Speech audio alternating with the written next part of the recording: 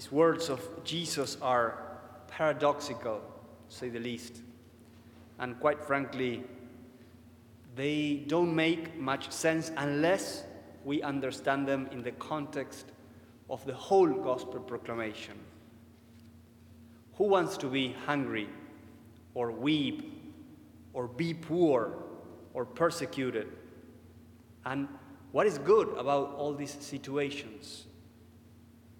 So to understand this, we need to navigate upstream, so to say, to where the gospel begins, to its origin.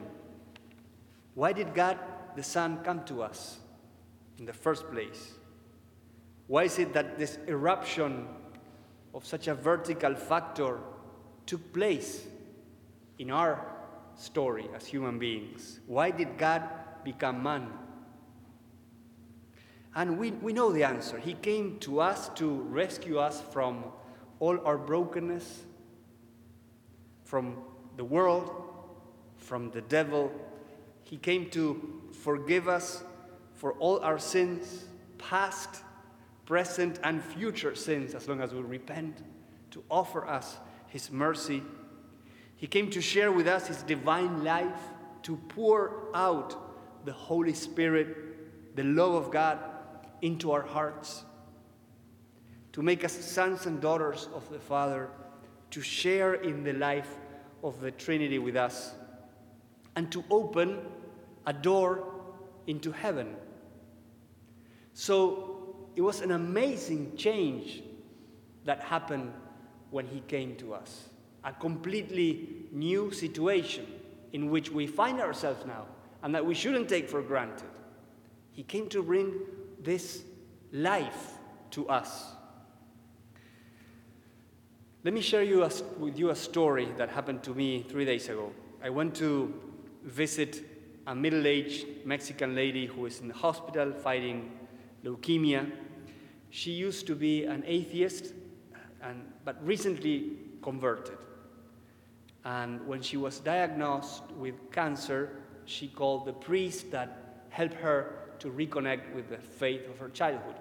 It's an amazing priest of this diocese that walked with her that path. And so she called him and she said, "Father, I'm really frightened and worried and in anguish for this news that I have cancer." And he echoed to her St. Paul words, the words that we heard in the second reading. St. Paul says, "But now Christ has been raised from the dead." Some say that he didn't resurrect. If that is true, we are fools. We're pitiable. But no, he raised from the dead. And we're going to meet him. St. Paul proclaims this bold truth. So he echoed those words to this lady. He said, "Well, why are you afraid? What are you afraid of? Cheer up. You're going home. Maybe early than you expected. But you just reconnected with your faith. You are at peace with God and with everyone. You are ready.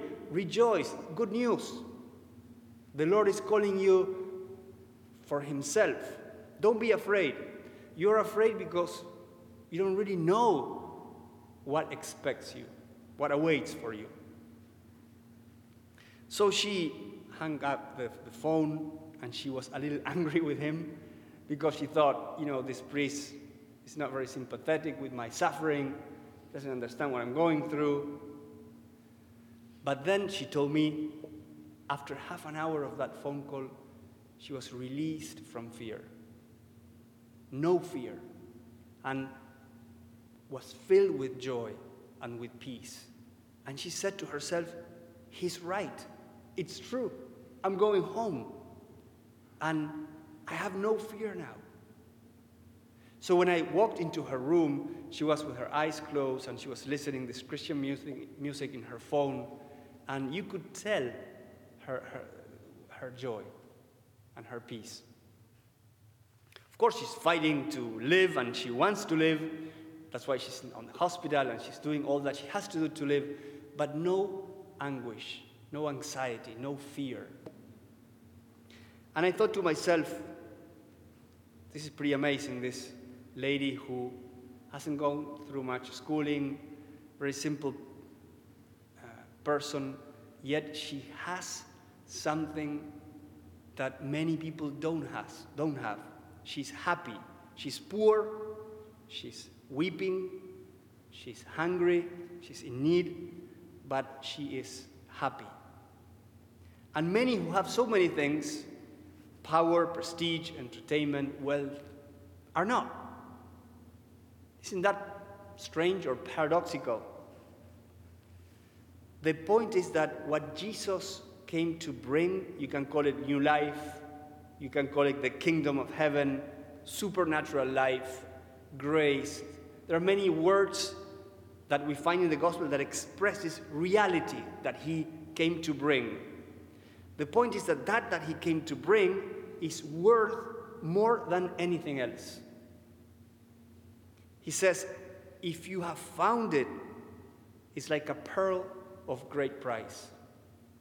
Or like a treasure that you find in a field and you sell everything that you have and you buy that field because it has a hidden treasure. And you may object to this by thinking, well, there are many rich people that are perfectly happy. Sure, I think there are. But Jesus is speaking of matters of fact here. He's stating facts. He says, if you are poor, if you are hungry, if you weep, if you are persecuted for my name, rejoice. Just like this priest said to this lady, rejoice. God sees. And in this moment of suffering, you are open, more open maybe than ever, to receive this that I came to bring. So open your eyes and just receive in this moment what I came to give you. As a counterpart, if you're rich and you're filled and you laugh and everyone speaks highly of you, chances are that you are content and not open to receiving what I came to give you. You might become blind to eternal life because then this life is everything that you're open to. You might become self-centered, not really open to the sufferings of those around you, and you might become idolatrous because wealth and well-being takes the place of God. Should we then feel guilty if we are happy, if we are having a good time? Yesterday I went with a group of students for a ski trip for the day. We went skiing and we spent the day having a good time. Should we feel bad when we do things like that? Of course not.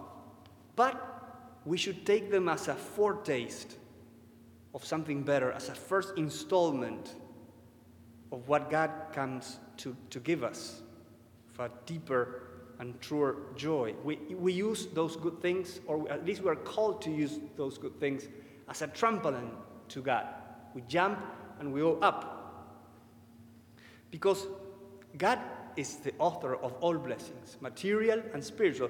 For example, Paul writes to Timothy, tell the rich in the present age not to be proud and not to rely on so uncertain a thing as wealth, but rather on God, who richly provides us with all things for our enjoyment. So God provides for our enjoyment. Moses in the Old Testament promised the Israelites that if they were faithful, quote, God will love and bless and multiply you. He will bless the fruit of your womb and the produce of your soil, your grain and wine and oil, the young of your herds and the offspring of your flocks in the land which he swore to your ancestors. You will be blessed above all peoples. No man or woman among you shall be childless, nor shall your livestock be barren. The Lord will remove all sickness from you. So all these earthly blessings, we would say, as a first installment of something better. But then Moses says, he warns them, he says, but when you have eaten and are satisfied, you must bless the Lord your God for the good land he has given you. Be careful not to forget the Lord your God, lest when you have eaten and are satisfied and have built fine houses and lived in them, and your herds and flocks have increased, your silver and gold has increased, and all your property has increased, you then become haughty of heart and forget the Lord. It's a warning. Don't forget the Lord who is giving you all these things.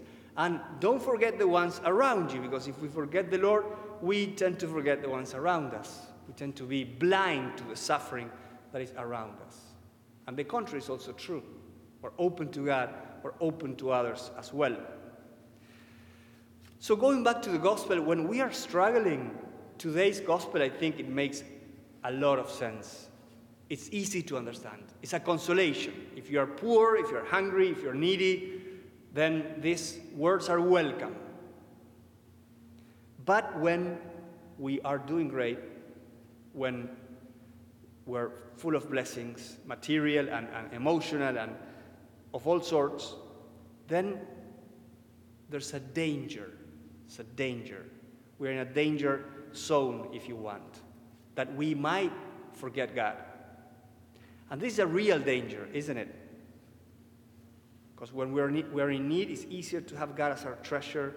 When we do well, it's very tempting to forget about him. That's why Jesus says, poor if you forget God. Poor you if you just close yourself to his reality. So, let me ask you this question. And this question will be like a homework for your week, like a spiritual homework. I wish that you can sit with this question for a while.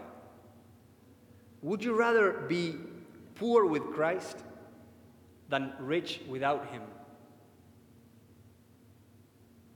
Would you rather be poor with Christ than rich without him?